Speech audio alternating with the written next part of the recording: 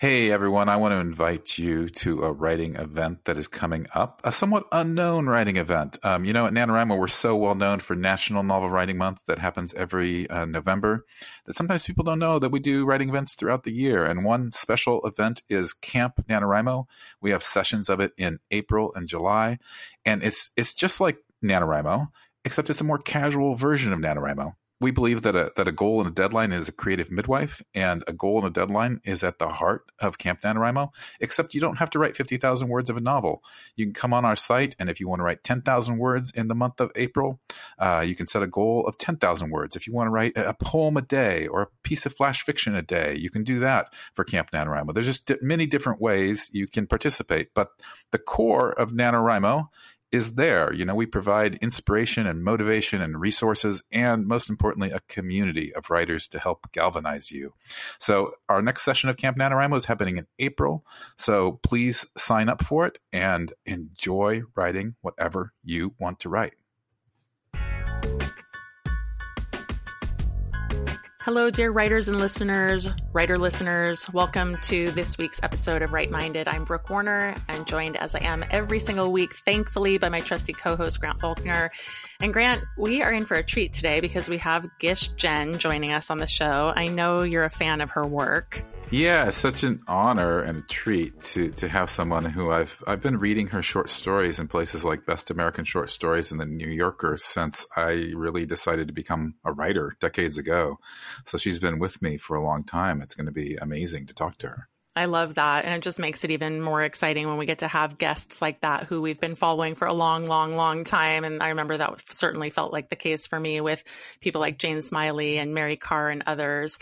And one of the harder things about having someone as a guest who's more prolific like Gish is that there are just so many different directions to go when it comes to theme, because Gish is a gifted story writer, as you said, and we're bringing her on today to talk about her latest collection, which is called Thank You, Mr. Nixon. But she's also a novelist, and this latest collection is her 9th book. So she's a bit of a fixture, and I, too, feel very honored that she's with us on the show today.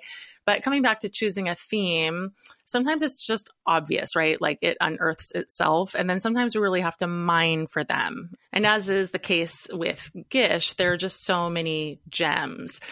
So of course, we'll talk about story and craft and other things that she's well known for. But I got to thinking about generational tensions when I was reading this collection. I thought that was very much at the core of her work. And a lot of Gish's work does center around generational tensions and other kinds of tensions because she's the daughter of immigrants. And so she lives these tensions every single day. And then I watched an interview in which she said that the gift of growing up bicultural is that you're in this constant state of observing the two sides of things. She said, your job was to listen to everyone and figure out what was going on. And you can see that in, two things. I mean, you can see it in her writing, but you can also see in how that would lend itself to her becoming a writer, of course. And then in Gish's case, and I think in the case of a lot of immigrant children, writing is not something that the parents are necessarily approving of. And so Gish dropped out of Stanford. And following that, she and her mother didn't speak for an entire year, which is a wild story. So there's really good fuel for tensions in Gish's own background. And, perhaps that's the case for all of us, but I think it can play out more dramatically oftentimes for kids of immigrants because it's cultural tensions, it's generational tensions, and other tensions to unpack as well. So I'm curious, Grant, when you think about tensions for yourself, I was drawn to the generational tensions in this book. It's interesting when we get to the interview, that's not so much of the focus that Gish particularly has. But where do you feel the most tension? I mean, you and I are both solidly Gen X. So if you were to write a story today about generational tension, would you gravitate toward the tension with boomers or would you gravitate more toward the tension with millennials? Good question. I can go on for hours, I think. But, on either one. Yeah, on either one. But what's funny is that I've never really felt much generational tension with boomers. And there was obviously more of a tension with the generation before them, my parents' generation, the greatest generation, because they just experienced such a different world with the Depression and World War II. And they grew up with such yokes of conventions that I didn't have. But I didn't feel much tension with them either, beyond just the differences between us because they were so much older and their world was just so markedly different, you know? So if I was going to write a story about generational differences, I'd place it probably with the current generation gap, meaning millennials and Gen Z in one camp and all who are older in the other. And I really see it more as two different groupings than 4 or 5. And that's because all of us who are older share a lot of common reference points and experiences. And I think what's really driving this current generational gap more than anything is our relationship to technology and how technology has changed our lens upon life. And in fact, I read that the major thing defining differences between Gen Z and millennials is that Gen Z was born with the iPhone literally at their fingertips. You know, they've never known a world without the iPhone. So it's changed the way they carry on friendships, the way they date, and the way they even eat, you know, even more so than millennials, who in some ways have more in common with Gen Z, Gen X in some ways. So I think anytime one excavates a generational tension or gap, you have to also try to remember what you were like when you were younger, because that's what I'm constantly trying to do, because it is younger people's duty to be rebellious and brash and even arrogant, to, you know, to challenge the status quo. And it's always jarring to somehow not be the ones leading the culture. But then that's one benefit of being Gen X. We were always on the margins, always overlooked, and we generally liked that characteristic and sought it out, which I always liked, especially as a writer. I thought it was a good place to be. Oh my gosh, that's so funny. You just clicked into place something really profound about my personality. I mean, I also feel like I have an easier rapport, or maybe like a gravitational pull toward the older generation. I think that's always been true. I kind of thought, well, I'm an old soul, or it's how I've been raised. But I think what you're saying is true. Like, we've kind of been in the side shadows of our boomer parents. You know, in my case, my parents are older boomers, but, you know, my friend group has skewed older, and I work with older women and always have, and I've been close to my mom and her friends. So, you know, it's just, I think sometimes that's part of it as well. But then, you know, that changed when I gave myself the role of publisher of She Writes, because now I'm the oldest of my team, you know, and so all that affinity has really just made it easier to feel a bit more in lockstep with boomers in a way that I struggle a little more with the younger generation. So I would say if I were to explore story tensions, it would probably be with the millennials.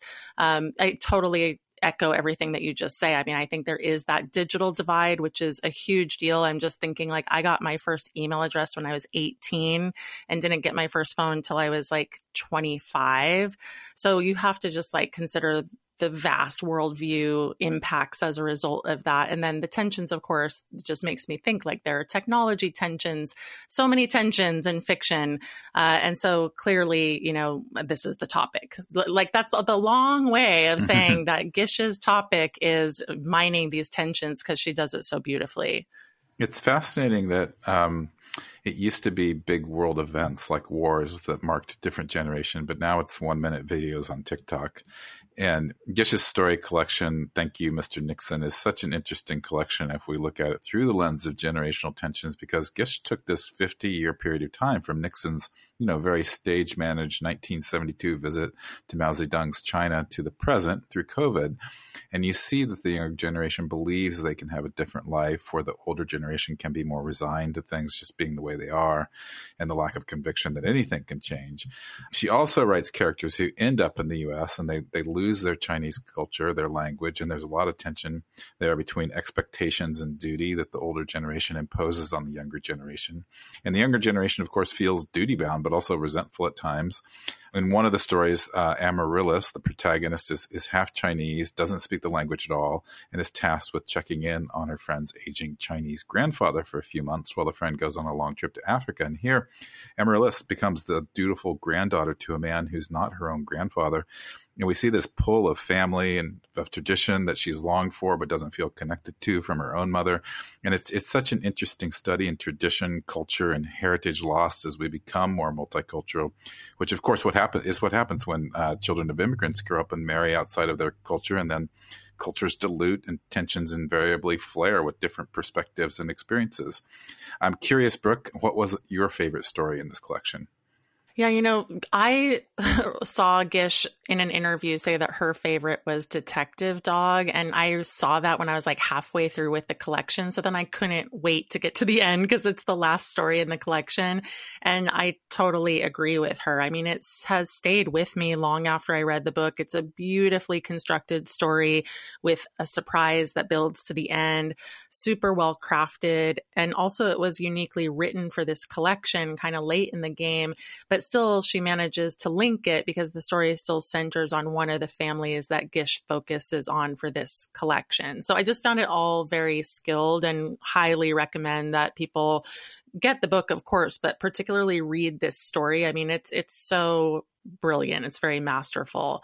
And Grant, you write stories yourself and you're an avid reader of stories. So I wanted to ask you what your thoughts are about the difficulty in executing linked stories, because in the case of Thank You, Mr. Nixon, Gish traces a few different families across 50 years. She writes about the diaspora, basically those who go to the States, to Italy, to Hong Kong. And then there are 11 stories in this collection, and they could read independently or as standalones, but then when they're read together, they're clearly connected. So you as a reader have this experience that's more like a sustained narrative novel, but it's both. Like it could be either or. And I'm wondering, is that a common way of executing a short story collection, do you think? Because my feeling is that, like I said, I mean, the Gish obviously is a very masterful storyteller, but she clearly put this thing together quite intentionally. And then she's talked about on other interviews the fact that she wrote Detective Dog to kind of punctuate this 50-year journey. Yeah, I feel like the answer is both, and it's a mysterious answer in a way. We had Jean Chen Ho on Right Minded a year or so ago, and she talked about how she wrote the stories in her collection individually, but then when they were gathered together in a collection, Fiona and Jane, they spoke to each other in a way that made the collection feel novelistic. And I think you could say the same about one of the original linked collections, Winesburg, Ohio, written by Sherwood Anderson back in the 1920s.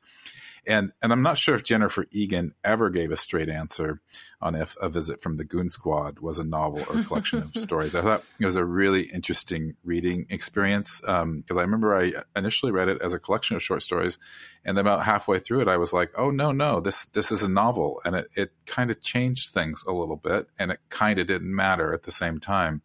And so my guess is that Gish was conscious of doing both at the same time, which is an interesting way to write, I think. Yeah, and also just building on these characters that she's lived with for many years. You know, I know Amaryllis, for instance, I think that was originally published back in 2014.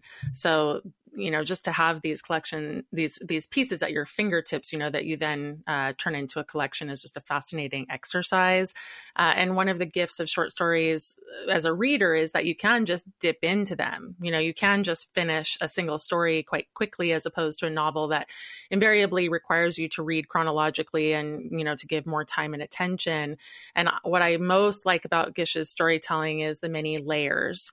There's so much underneath what she's writing.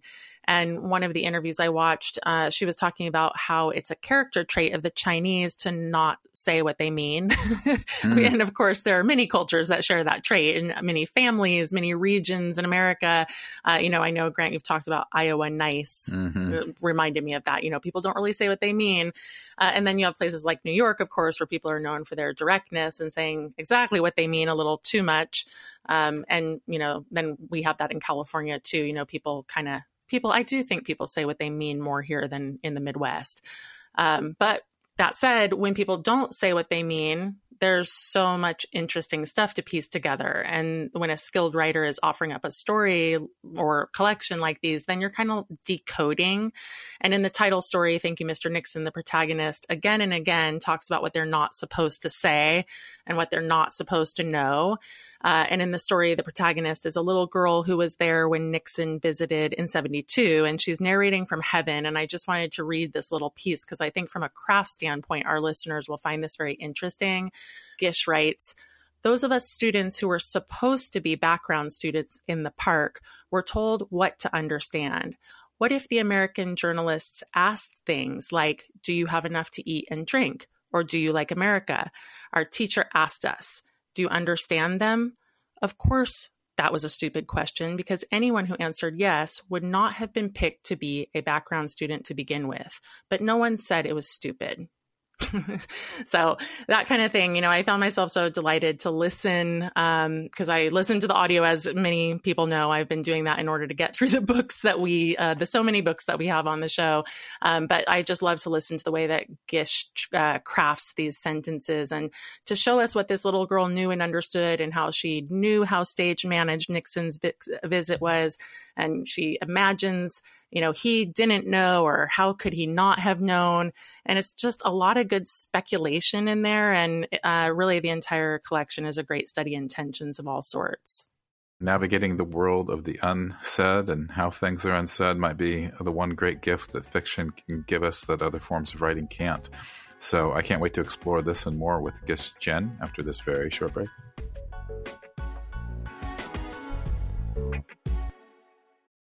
Your brain needs support, and new Ollie Brainy Chews are a delightful way to take care of your cognitive health. Made with scientifically backed ingredients like Thai ginger, L-theanine, and caffeine, Brainy Chews support healthy brain function and help you find your focus, stay chill, or get energized. Be kind to your mind and get these nootropic chews at Ollie.com. That's OLLY.com. These statements have not been evaluated by the Food and Drug Administration. This product is not intended to diagnose, treat, cure, or prevent any disease. Welcome back, everyone. We're so thrilled to have Gish Jen with us today. Gish is the author of one previous book of stories, 5 novels, and 2 works of nonfiction. Her honors include fellowships from the Guggenheim Foundation, the Radcliffe Institute for Advanced Study, and the Fulbright Foundation, as well as the Lannan Literary Award for Fiction and the Mildred and Harold Strauss Living Award from the Academy of Arts and Letters. Her stories have appeared in the Best American Short Stories 5 times, including Best American Short Stories of the Century. She's also delivered the William E. Massey Senior Lectures in American Studies at Harvard University. She and her husband split their time between Cambridge and Vermont. Welcome, Gish. Hi, it's wonderful to be here. Oh my gosh, it's wonderful to have you. And I absolutely just love this new collection. I want to launch in by asking you about the tensions that are central to this new book. And really, there are a lot of them, but the central one, as far as I understand it, tell me if you agree, is the generational tensions. And maybe that's, because the generational tensions spawn all the other tensions. But I wanted to just ask you about this because you're a child of immigrants. And this book is really teed up for this topic since it spans 50 years and also, is with a couple different families in the mix. So what are you looking for, when you're writing generational tensions and, what do you want the reader to see? Well, I have to say that now that you brought it up, I can see that there is a lot of generational tension, but I do not sit down to represent generational tension, and I don't have any point that I'm trying to make with the generational tension. That said, I, of course, have grown up with a lot of generational tension. Now, generational tension is something that everyone experiences, but it is especially acute if one generation has come from one culture and there's a younger generation growing up in a very, very different culture. So I guess it's to say that when I think about my book, I think more about cultural difference maybe than I think about generational difference. But those things actually, as you point out, are actually coincident.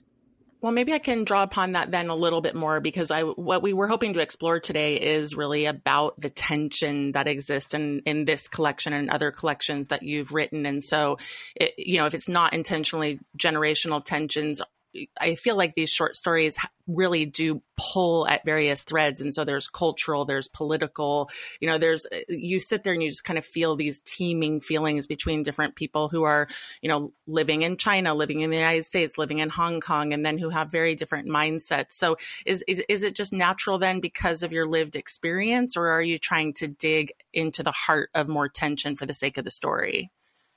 It arises very naturally out of my lived experience.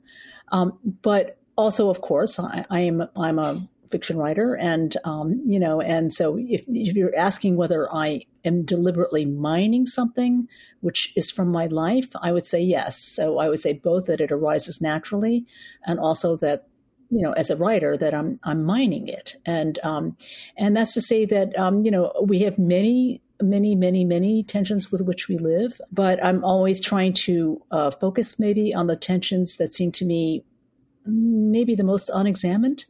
What seems to be kind of fresh territory. And, So I mean, I guess I've had the same difficulties with, teaching a younger person how to drive, for instance, as anybody else.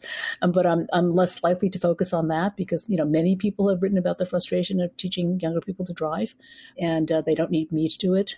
So I tend to focus on, things that I think that I am maybe singularly equipped to deal with. Does that make sense? Absolutely. And Gish, I was going to mention that another big aspect of this book is the Chinese diaspora, the leaving for various kinds of lives to America, to Hong Kong, to Italy. And those who leave, obviously sacrifice so much, but then their children, have a life that's very different, as you mentioned. And there's often an inherent tension there around what is acceptable to do with one's life after such a sacrifice has been made in order for you to have, this better life, supposedly. And I read that your parents weren't pleased when you became a writer, and this expectation among immigrant parents of what their children should do can and often does end up fracturing families. So I was wondering if you could speak to that experience of that tension in your own writing journey. Oh, yeah. Well, of course, so my parents were immigrants from mainland China. They were involuntary immigrants. So, they just really ended up here. They did not come here for a better life. There was a war, there was revolution, and this is where they landed. And I think, like many immigrants, what they mostly wanted to do was to resurrect their old life only here, only to discover very quickly that that was not really possible. And in the middle of all that, comes this daughter. I will say that my parents had a lot of trauma. There's a big war. You can only imagine if you journeyed to China for some reason and then sort of got stuck there, and then suddenly this is your life. You would find it very, very difficult. And they found it very, very difficult. And by the time they had me and I had gone to an Ivy League school and so on, they just wanted for me to do something which was safe, secure, and, from their point of view, I guess, understandable. And, becoming a writer was none of those things. So we did have a lot of conflict about that. And I would say that, that my experience as a member of the Chinese diaspora is very common. I mean, because, the number of things that our parents understood was very, very small. They come from a culture where scarcity governs everything. So, you don't want people to do things that are risky.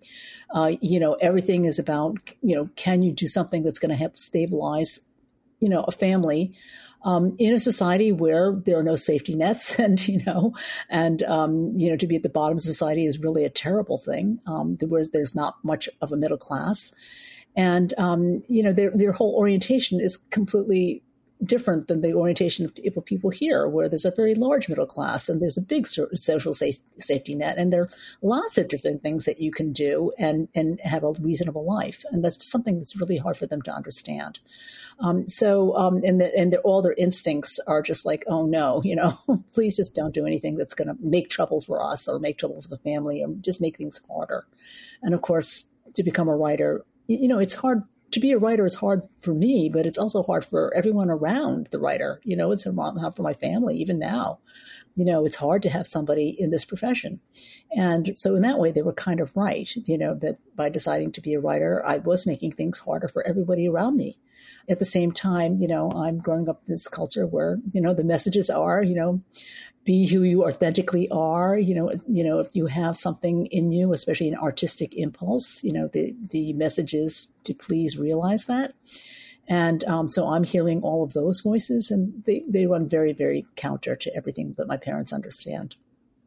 Thanks for unpacking that. It's interesting because obviously as a daughter of immigrants, you always have one foot in each culture. And one of the things that I like about the book is the critique of both countries, of the United States and China. And I watched a bunch of other interviews in preparation for today. And there was one place where you were talking about the leadership in both countries being in need of an overhaul, which I totally agree with, of course. And I loved what you said about both cultures thinking that the other is unfree. And I wondered if you could share a little bit more about that concept and how that shows up in Thank You, Mr. Nixon, the new collection. Yeah. So obviously in this culture, because we are very focused on, this self that we believe in, we believe that we have selves, and that, expression of those selves as, kind of paramount importance. So therefore, things like free speech are very, very important to us, right? So it's very important that we can say, Biden sucks, and and nobody cares, right? That's very important to us. And when we look at them, we think, it's very unfree over there. They don't get to say these things, and we feel that that's a kind of prison. On the other hand, within our families, we are actually quite careful, so if you have a daughter who is overweight, you cannot say to her, go on a diet, or, you can say that, there are many, many, many things that you can't say. And, that's part of our whole system, and we're protecting their self-esteem, and, there's all these things. But anyway, the family is not a place where you can just let loose and say whatever you want. In China, publicly, you can't say anything, but within a family, you can say whatever you want. This business of, a mother telling a daughter, like, you look terrible in that outfit. You should get rid of it.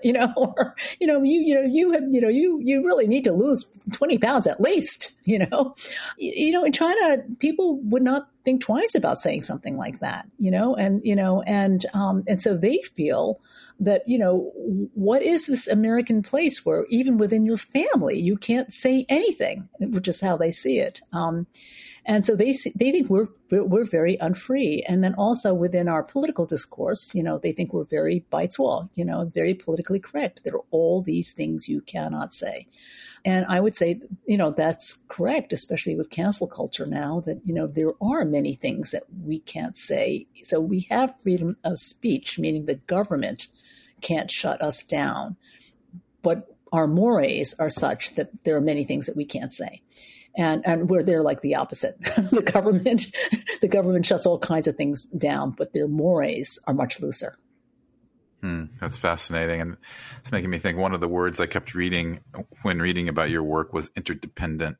And these stories in your new book are interdependent, and the Chinese are interdependent. And in one interview on LitHub, you talked about how becoming a novelist was basically the most individualist thing you can be. And yet there is an interdependent part that persists in that as well, as you mentioned earlier. And so I was wondering if you can speak to interdependence, which I see as an orientation, perhaps an ingrained trait, maybe an inheritance, as it plays out in your life and your exploration of your characters' lives on the page. Yeah, interdependence is a tricky term. And I use it instead of using collectivistic, which is even worse. It's just so laden. And people think they know what it means when actually they don't know what it means. Interdependent right now has kind of two meanings. And one meaning is, the kind of popular meaning, like the whole world is interdependent, and,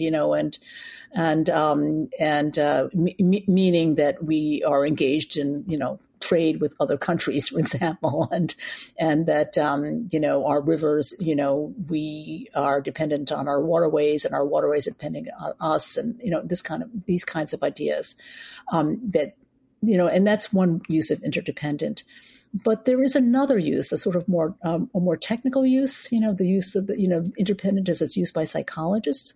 And that is it's an orientation where the major boundary, if you think about the self and community, the major boundary is not around the self the way that it is in more individualistic societies.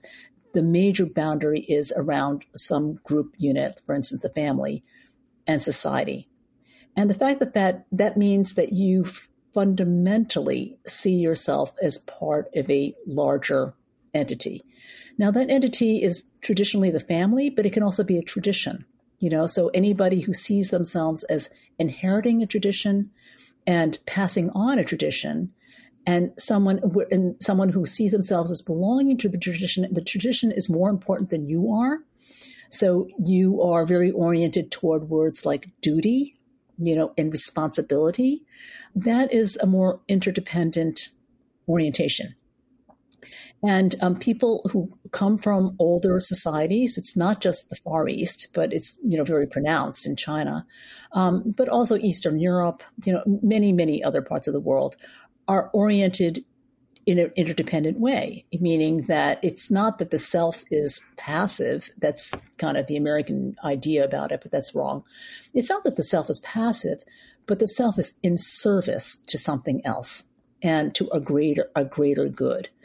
And these two systems are very much in tension. They are in tension in me. I have both. I have both voices. I personally think that to be a hybrid person is that it's very fertile. It's very fertile, from a creative point of view and every other point of view, I think.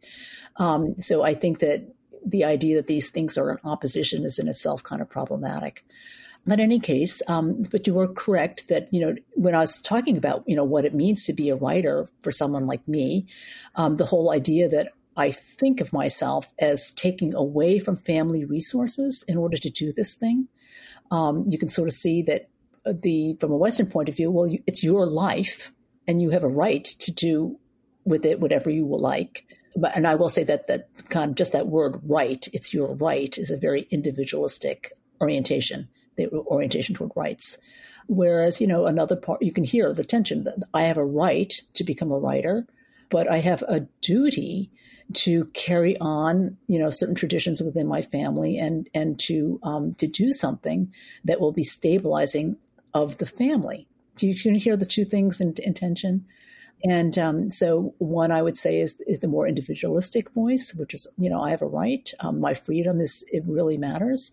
The other is actually your freedom doesn't matter so much, and your meaningful contribution towards something greater than you is actually, much more important. If you think about that moment in Casablanca, I don't know if you remember that movie where, the troubles of a couple people like us just don't mount to a hill of beans in this bigger world, that kind of thinking that, you can hear the interdependent message, which is very much about self-sacrifice.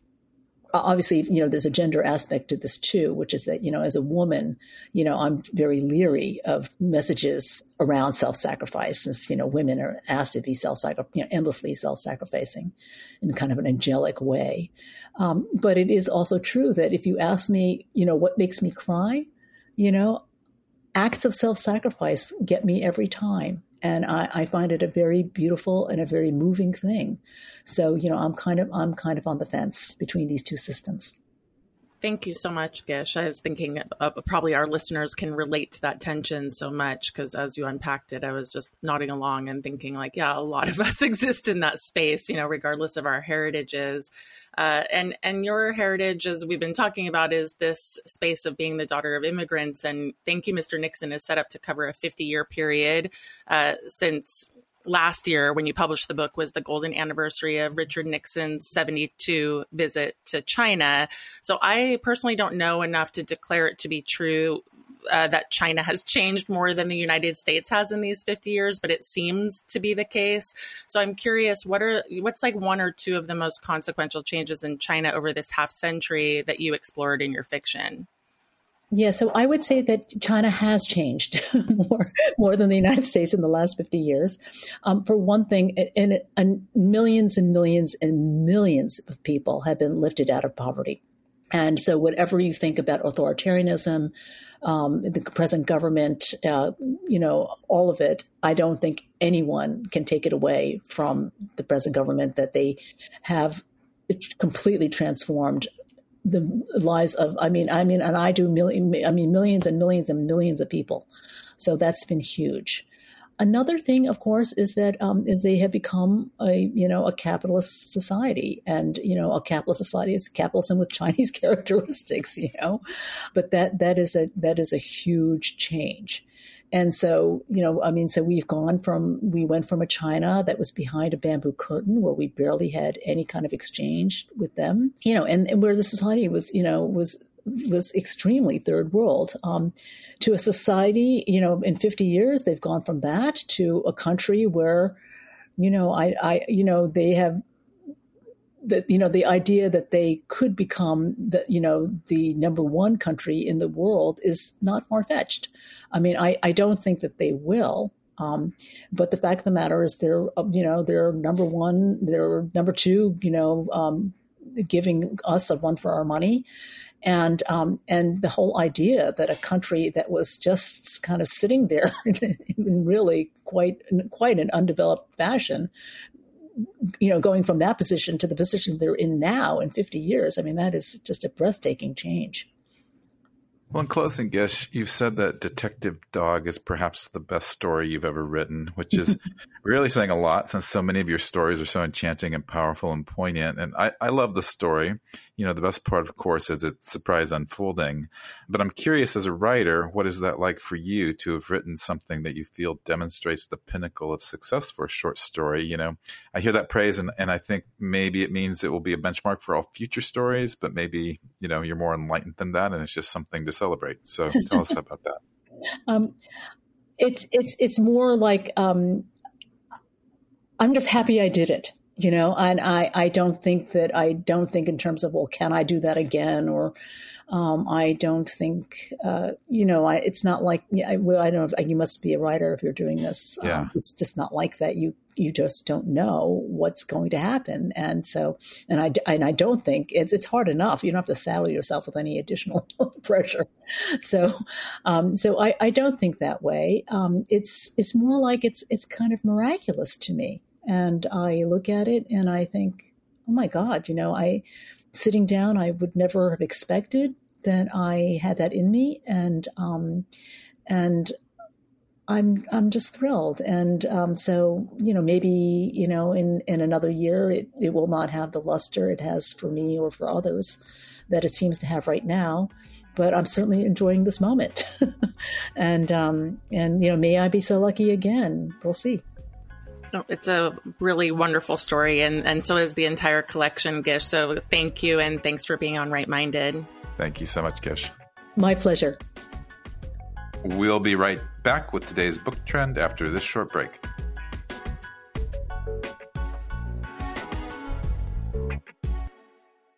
At Evernorth Health Services, we believe costs shouldn't get in the way of life-changing care, and we're doing everything in our power to make it possible. Behavioral health solutions that also keep your projections at their best? It's possible. Pharmacy benefits that benefit your bottom line? It's possible. Complex specialty care that cares about your ROI? It's possible. Because we're already doing it. All while saving businesses billions. That's Wonder made possible. Learn more at evernorth.com/wonder. Well, Grant, today's trend is about how stories and essays often get reused, recycled, republished, and repackaged. And this idea came to me because a few weeks ago, I was teaching a class about publishing. And during the Q&A, someone asked if publishers frown upon writers trying to get pieces of their projects published ahead of time. So what they were asking about was like, can they publish a short story that will be part of a later collection? Or could you get a chapter from your memoir published that will later be part of your book? And this is just so much part of how book publishing operates, the fact that that is totally okay, that it's less a trend than a known thing. But I felt, given that we have Gish on the show today, and since she's done this, we should notify folks that yes, you should absolutely try to get your work published in advance, and that there is literally no downside. I have definitely heard this a lot from aspiring authors over the years, and I've entertained this question myself, especially when it comes to nonfiction. And of course, it makes sense that you'd think that publishers wouldn't want you to do this, that intuitively it would seem that getting your work published on other outlets prior to the book's publication would somehow, you know, tip your hand or make the book feel like part of it is already out in the world, so it's less urgent. But publishers see you building an audience, not shrinking readership, right, Brooke? Yeah, exactly. Publishers know that just because some eyes were on a piece, I mentioned Amaryllis was previously published, and now that I'm looking at my notes, it was actually 2006, not 2014, and it was in the Paris Review, and that was a while ago, you know, so she clearly decided to wrap it into this project. And so I'm just thinking of all the people who had not read the Paris Review piece back then, including myself. And also getting published proves your mettle. If those pieces are well received and readers show great enthusiasm for what a writer has written, then that is evidence to the publisher that there's an appetite for more of the same. So that's what that's about. Publishers are not so eager about being first. Like, to your point, that's kind of counterintuitive. They're actually much more eager to publish something that is known to work. And so these publishing bylines are like little test bubbles out in the world. Yeah, and in Gish's new collection, I thought it was really interesting that she brings back a previously published piece, Duncan in China. not just from a literary journal, but from her previous collection, Who's Irish, which was published in 1999. And I have to say, I did this with a couple of pieces in my last story collection, All the Comfort Sin Can Provide. And I kind of wondered if I was breaking the rules, but I did it for certain reasons. And I love that she's circling these characters and resurfacing them and bringing them back to further explore. But in addition to resuscitation, which is something writers can do with their work and with their characters, there's also repackaging, as you mentioned. And this is another extension of this trend, which is that stories and essays can be republished. So I'm curious if you have anything to add to that in publishing, Brooke. Yeah, so again, Gish is a great guest for driving this home, because that story I mentioned, Detective Dog, in which she talks about in the interview as well, was chosen to be included in the Best American Short Stories of 2022, which was published at the end of last year as an anthology. So that's what it means to be repackaged. It gets new life in another collection of stories. And this is a way to get more eyes on that story. And the assumption will be that people who love the story in the Best American collection will be hopefully compelled to buy Thank You, Mr. Nixon. So there's a way in which publishing sees the perpetuation of stories being published elsewhere as a driver of sales. That actually does make sense. You know, with all the many things in publishing that make no sense, that actually makes sense. And you'll see many stories and essays and excerpts from books published in all sorts of publications. And lots of times those publications are also paying good money for serial rights. And so it's another way for authors to make money as well, which is important, and for publishers to make money. But all this stuff that we're talking about right now, that repackaging, is post-publication as opposed to pre-publication. Yeah. So the point is, it goes both ways. Publishers are happy for authors to pre-publish work, and publishers are happy for published works to be serialized and repackaged. Here's the light bulb moment. The idea being, the more readers on a given work, the better. Exactly. So don't fear, writers. In fact, get your work out into the world. It's a great thing to do to build your author platform and to start to build an audience. And if you think that you can't do this, I assure you, you can. If you've been wondering if you should try to place some smaller pieces, I want to say yes, do it. It's not the easiest thing in the world to do, though, because it's competitive, but the efforts really matter. And if you manage to get published, those bylines also make you more desirable in the publisher's eyes once you're ready to get out there and sell your next book. I know you know that to be true, Grant. Yeah, good point. I was exactly in this position with my current book, The Art of Brevity. I published one chapter with LitHub with the specific goal that I wanted to show publishers that the topic had readership when I submitted the book proposal for publication. So I actually got the web metrics from the publisher to report, or from the LitHub to report to publishers. And then I saved some chapters to excerpt now in order to engage readers in the topic, so they'll hopefully buy the book. So perhaps the lesson of this book trend is never turn down a potential reader. We'll never turn you down at Right Minded. We're here every week of the year to help you develop that creative mindset to write your story your way. So please spread the word, and let's keep building a community of storytellers and world changers. We'll see you next week.